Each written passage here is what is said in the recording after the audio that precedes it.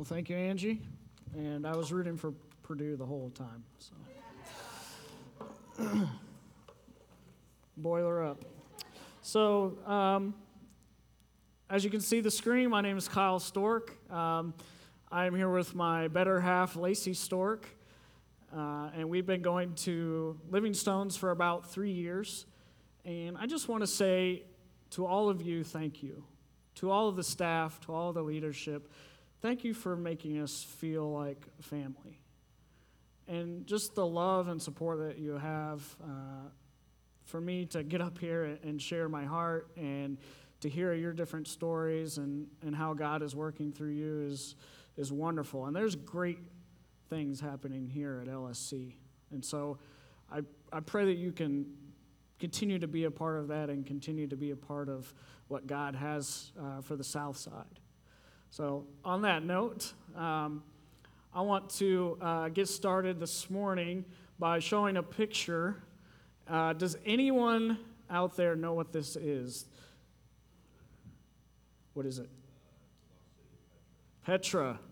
See, this is what happens when you participate. I apologize if I hit you. All right? So.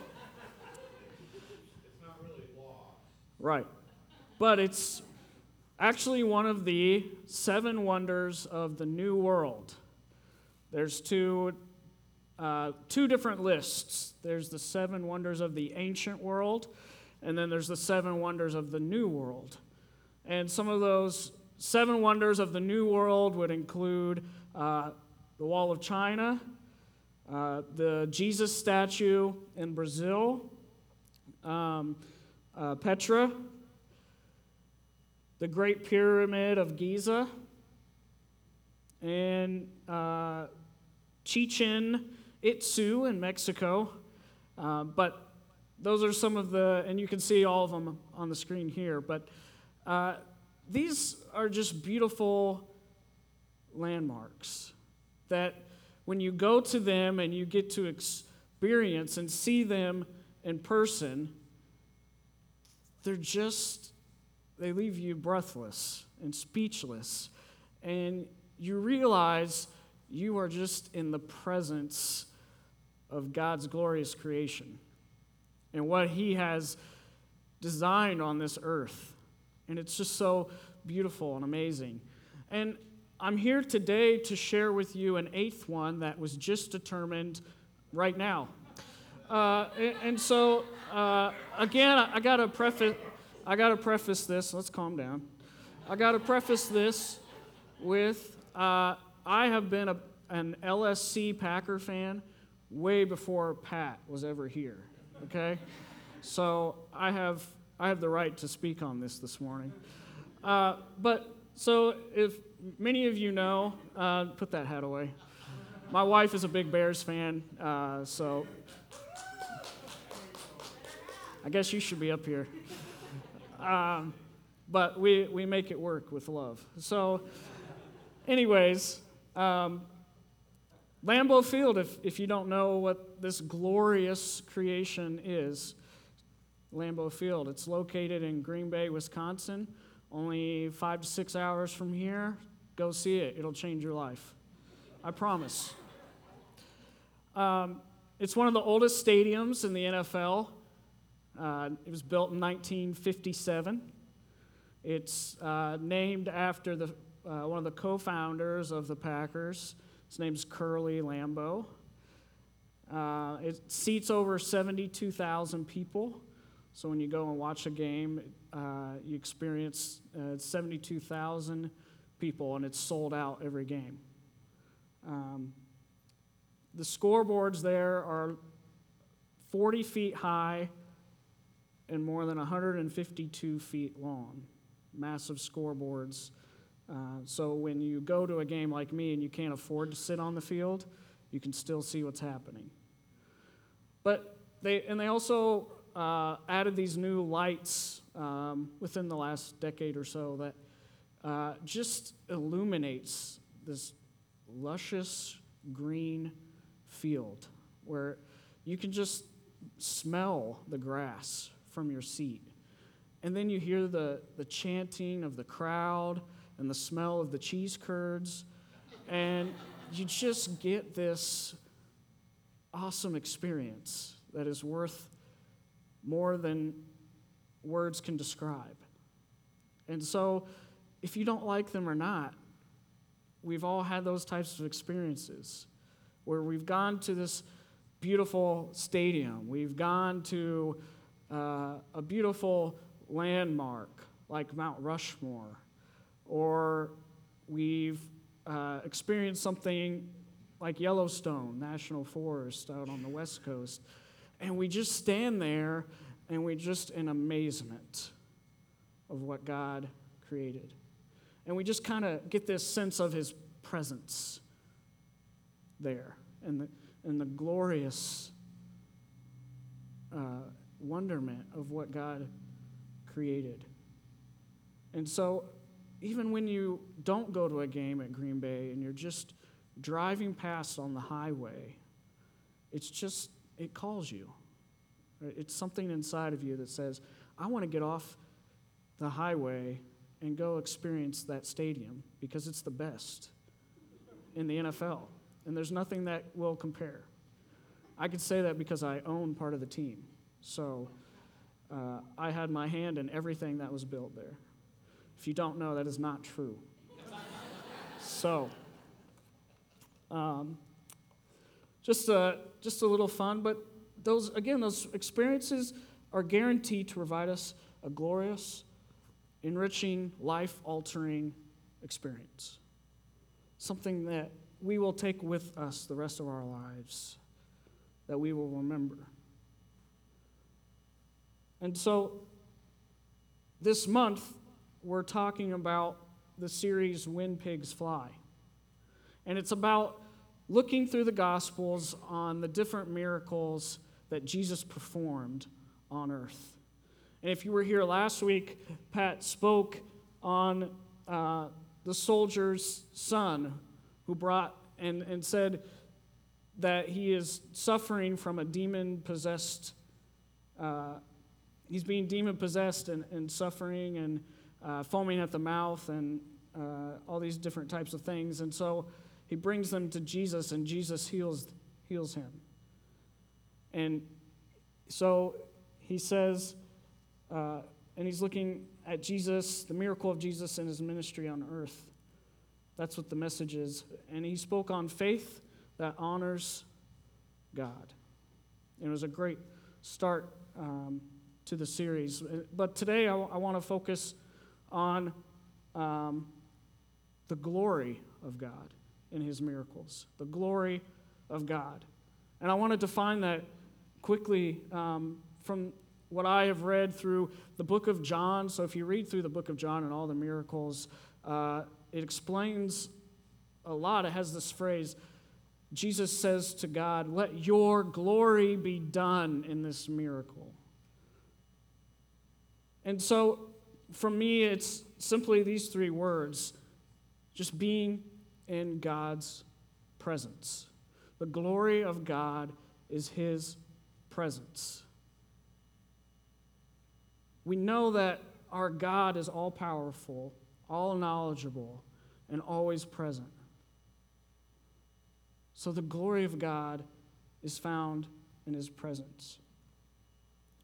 If we look at Hebrews chapter 10, verse 22, it says, "Let us go right into the presence of God with sincere hearts, fully trusting him. For our guilty consciences have been sprinkled with Christ's blood to make us clean, and our bodies have been washed with pure water." Let us go in to the presence of God, feel his glory with freedom, knowing that we have been saved and that the glory of God is unmatched and undefined. It's indescribable, something we cannot even realize in our own minds, the gloriousness of God.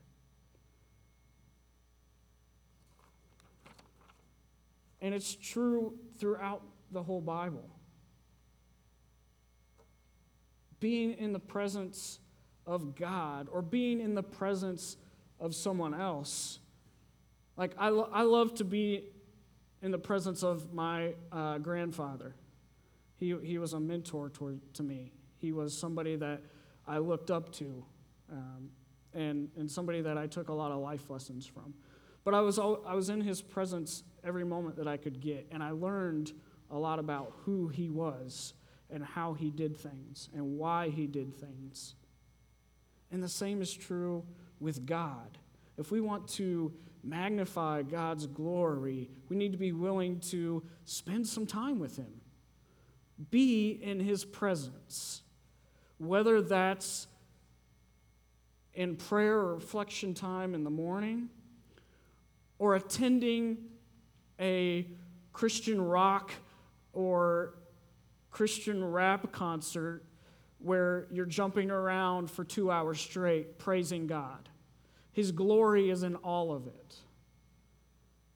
And we learn to figure out who God is and his presence by capturing the character of God. And that's different for all of us. Some of us find God to be our protector. Some of us find God to be our redeemer. Some of us find the glory of God simply by reading through the scriptures and seeing all of the powerful things that he has done and leaving us in this state of just speechlessness. And so I want to turn to the Old Testament first. This is in Exodus chapter 40, verses 34 through 35. The Lord is instructing Moses and the Israelites on building the tabernacle and building a table and building a lampstand, and probably maybe a lampshade for the lampstand. The Ark of the Covenant, right? And if you read about it, it's this pure gold, this priceless object. And then we come to verse 34 through 35, after all that's been built. And then it says, then the cloud covered the tabernacle, and the glory of the Lord filled the tabernacle. The glory of the Lord filled this most holiest of places, and not even Moses could see it. And we read about that again with the prophet Isaiah, coming in with an encounter with God and his gloriousness, and it could not be seen face to face. And then we get to the New Testament, the New Covenant, right? God's glory is about to be revealed through human form, and that's through his Son, Jesus Christ. And so we go to the book of Luke, where it's talking about this Savior that's coming to the earth. And it's Luke 2, verse 9. It says, suddenly an angel of the Lord appeared among them, and the radiance of the Lord's glory surrounded them, and they were terrified. They didn't know what this was. They're just shepherds, the lowliest of people, but God's glory showed up in magnificence, and they were astonished by what they were seeing to a point of being terrified. And then you see, as we're preaching on this series, God's glory being shown through all of his ministry on earth. His 3.5 years of walking and talking and preaching and acting as God would, and God's gloriousness on this earth. And then we get to the end of Jesus' life, and Jesus is still speaking of God's glory, of his presence here on earth. And so we go to John chapter 17, verse 5. And it says, and now, and this is God praying, This is Jesus praying to God right before he is arrested. And now, Father, glorify me in your presence with the glory I had with you before the world began. And we're going to unpack that prayer again at the end of this message today. But I just want you to see that God's glory has been before the world even began. And then throughout Scripture and even now, God's presence is here amongst us. His gloriousness, his all-powerful, all-knowing, all-present, marvelous, selfless character of God is present today. Amen.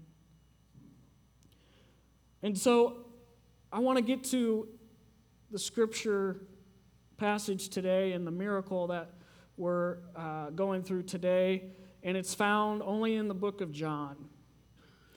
And it's John chapter 11, verses 1 through 45. That's the whole story. I'm not going to bear you with reading all 45 verses. I encourage you to read it when you get home because the story is just full of God's glory. And it's simply, it's Jesus raising Lazarus from the dead. And we're probably all very familiar with that story and what took place. But it shows the glory of God. All miracles showed the glory of God. From casting out demons, to healing the sick, to raising the dead, and just simply keeping the party going with water into wine. His glory, God's glory, was shown through Jesus Christ who walked this earth. How powerful is that?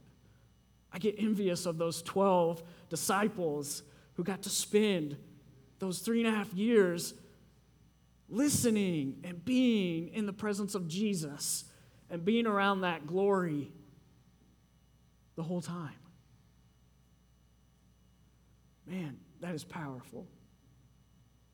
And so I'm going to read for you today the first part of this Lazarus raised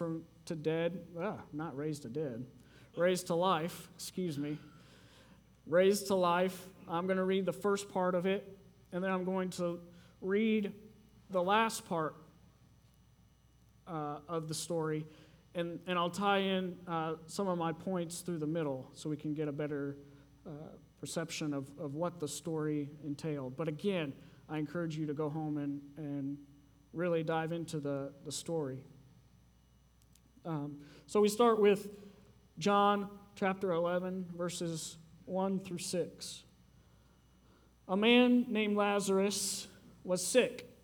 He lived in Bethany with his sisters Mary and Martha. This is the same Mary who poured the expensive perfume on the Lord's feet and wiped them with her hair. In the very next chapter. Her brother Lazarus was sick. So the two sisters sent a message to Jesus telling him, "Lord, the one you love is very sick." But when Jesus had heard about it, he said, "Lazarus' sickness will not end in death. No, it is for the glory of God. I, Son of God, will receive glory from this." Although Jesus loved Martha, Mary, and Lazarus, he stayed where he was for the next 2 days and did not go to them. So he stayed where he was. But that's not the end of the story.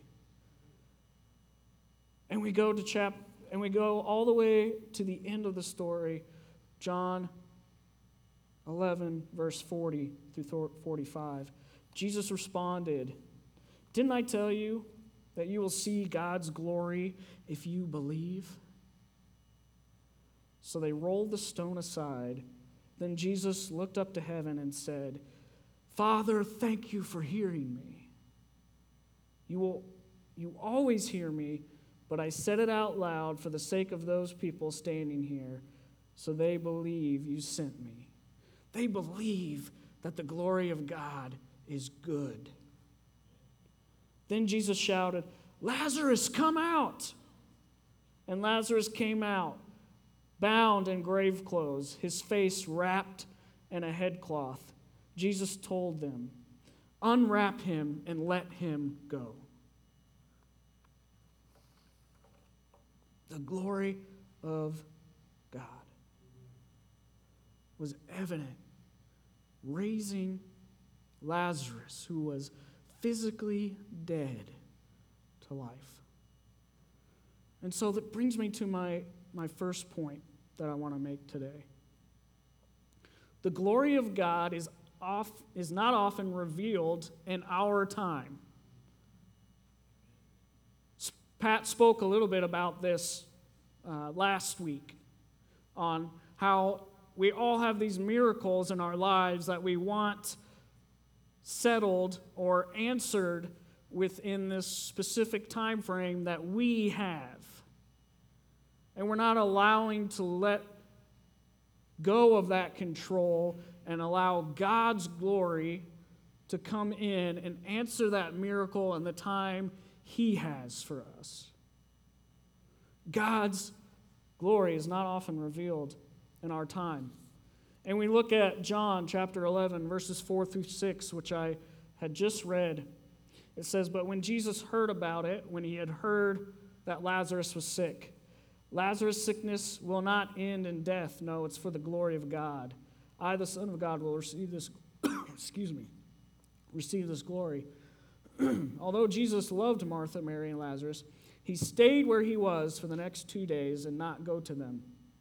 Finally, after 2 days, he said to his disciples, "Let's go to Judea." So Mary and Martha had sent this message to Jesus saying Lazarus was very sick and he's going to die. He's on his deathbed. So I would anticipate, if I was sending a note or a letter, all right, through Pony Express or whatever, to Jesus saying, or to someone who was a dear friend of a person that was dying, "Hey, this person is dying, so if you want, you need to come and pay your respects to this person because they're dying, and you won't get that chance ever again." I had that experience when, again, my grandpa that I was talking about earlier was in hospice and dying. And I had the chance to go and be with him in his final days. But Jesus, with Lazarus, said, "I understand he's sick and he's going to die, but you're going to have to wait. I'm not going to come right now. I'll be there." He promises that I'll be there. I'm just not going to be there right now. And so when we come to Jesus with our requests like Mary and Martha, they're not guaranteed to be answered in a specific time. But I promise you this, they will be answered in a specific way. If you bring your cares to God, He cares for you so much, He's going to give you that answer. Whether it's hours, days, weeks, months, years from now, the glory of God will shine through. His presence will be in that situation if you believe and continue to hold on to God's promise. Jesus waited simply because it was to be done in the time of God's glory. He could have easily healed Lazarus right then and there. Look at all the other miracles that he performed. Get up, walk. He put sand over someone's eyes and they could see. He did it instantly. It proves that Jesus could have performed this miracle in an instant when he was sick. But he said, no, God's glory is going to be shown even brighter by raising Lazarus from death to life. What is a greater miracle than that? Except one of my dear friends this week pointed out to me, a greater miracle than that would be saving 2 people from dead to life. And I was like, well said. I couldn't, you know who you are. And so, God's timing isn't always our timing. But I want you to know this. And this brings up the second point that we have. God's glory is built on the foundation of love. His presence is built on the foundation of love. We look at John chapter 11, verse 35. And you guys can memorize this and take it home with you. Okay? Then Jesus wept. That's it. That's the verse. Then Jesus wept. So he got to Bethany. Lazarus had died. He got to Bethany. He was around all of these people. If you don't know, Bethany is very close proximity to Jerusalem, just east. And so there was a ton of people that came to comfort Mary and Martha, to be there in their mourning of the loss of their brother. And again, Jesus knew he was going to be there. It was his dear friend, the one whom he loved. He was going to be there. It just wasn't in his timing. And so Jesus wept. Now, he wept because he was around all of these mourning people. He was around loss. It's a human loss. Don't forget that Jesus was human. He had humanistic characteristics like we all do. And I love this verse. It has so much meaning because it shows the glory of God and his presence in human form. God cares for you. He loves you so much that he weeps when we are dead inside.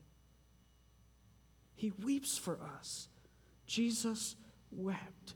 It's one of the very few instances that Jesus reveals true humanistic emotion.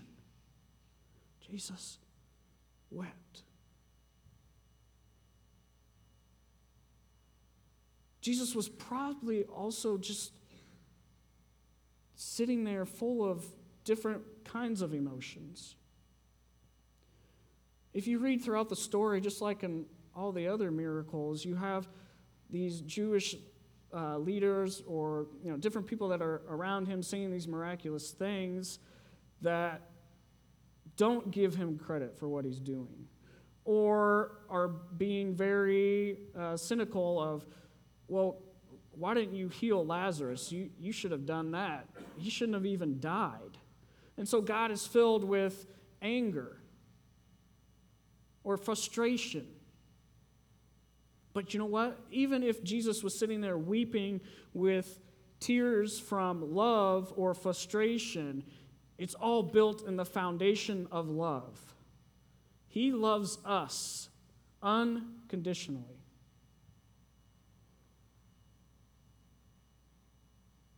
Lazarus didn't die because he had some sin that caused him to die, right? He wasn't a bad person, so he received a bad thing. I wouldn't say he was all of a good person and received all good things. We read about that, and if you followed in the book of The Good and Beautiful God, right? Jesus changes our narrative on that. It's not about what we do does not have necessarily a consequence. It's all founded in love, in God's love. His glory is rooted in love. But death was not the end of this story. Death was not the end of this story. God's glory brings us back to life. God's glory can bring us back to life. And that can mean physically, as I was talking to Randy between services, man, how does this resonate with him? He can bring us back to life physically. But more importantly, he can bring us back to life spiritually. That even though we may feel we are in the darkest of days at this very moment, God's presence, if we're willing to see his presence in that situation, the glory of God in that situation, he will bring us back to life. And that life empowers us, encourages us, invites us to experience a power that cannot be contained or matched. In the dark, we stumble around trying to find the light, but the glory of God is our guiding light. If we believe in him, if we have the faith in God to believe, he brought death to life through Lazarus. And then we all know the story of Jesus and what he had to go through at the very end of his life, through his persecution, to be raised from the dead for all of our sins so that we could walk freely and experience God's glory freely in our own lives. Today, tomorrow, and forevermore, until he decides to come back and to show us his glory again. So, we read in The Good and Beautiful God, in chapter 7, there's a beautiful quote that says, "Though they tried to kill him in shame, the cross stands for all eternity, a symbol of the glory of God." The glory of God brings us back to life. And so in John chapter 17, I'm going back to the prayer that Jesus had to read a little bit more of what he said to his Father the day before he arrested, knowing he was going to be persecuted physically beyond what you and I will ever experience. He knew God's presence was in that moment. And so he continued forward, even though he could have stopped it at any time. Because he knew the greater glory of God's purpose would be revealed when he came back to life. And the same was true with Lazarus. He could have healed him, but he said, no, God has a better timing, has a greater love that can bring the dead back to life. And so we read John 17, 1 through 5. When Jesus had finished saying all these things, he looked up to heaven and said, "Father, the time has come. Glorify your Son so he can give glory back to you. For you have given him authority over everyone in all the earth. He gives eternal life to each one you have given him. And this is the way to have eternal life, to know you, the only true God, and Jesus Christ, the one you sent to earth. I brought glory to you here. I was the seen presence of God's glory. And now, Father, bring me into the glory we shared before the world began. God's glory was shown from death to life. And so in conclusion, I want you to think about one thing this week. When was the last time you were able to experience the true presence of God, the glory of God in your own life? Or are you in such turmoil and darkness that you have no way of finding the light? Because God's love is unconditional. He will love you no matter what. And that's not just you all here. That's everyone. And it's a big responsibility for us to make sure they know that God's glory is all around us. So don't forget, we serve a God who is all-knowing, all-powerful, and all-present. God's love is always waiting on us. We just need to come to Him with open arms and receive that glory and be okay with it not being in our time. Be present in the presence of the Lord in His ultimate glory. It could be the difference between life and death. Heavenly Father, we thank you for these words that were spoken today. We thank you for your glory, for your presence on this earth. Before even the world began, your great glory was evident. But you chose to create us, to show us the true meaning of the glory of God, from bringing us back from death to life, from allowing Lazarus to be raised out of that tomb and to go on spreading the ministry of your love. Father, we thank you so much for the opportunity to be here, to be in your presence, to be in your gloriousness through worship. So, Father, we thank you so much, and we honor you, and we pray that we can spend more time with you this week just to get a glimpse of your great glory. We pray this in your name. Amen. One of the great symbols of God's presence through Jesus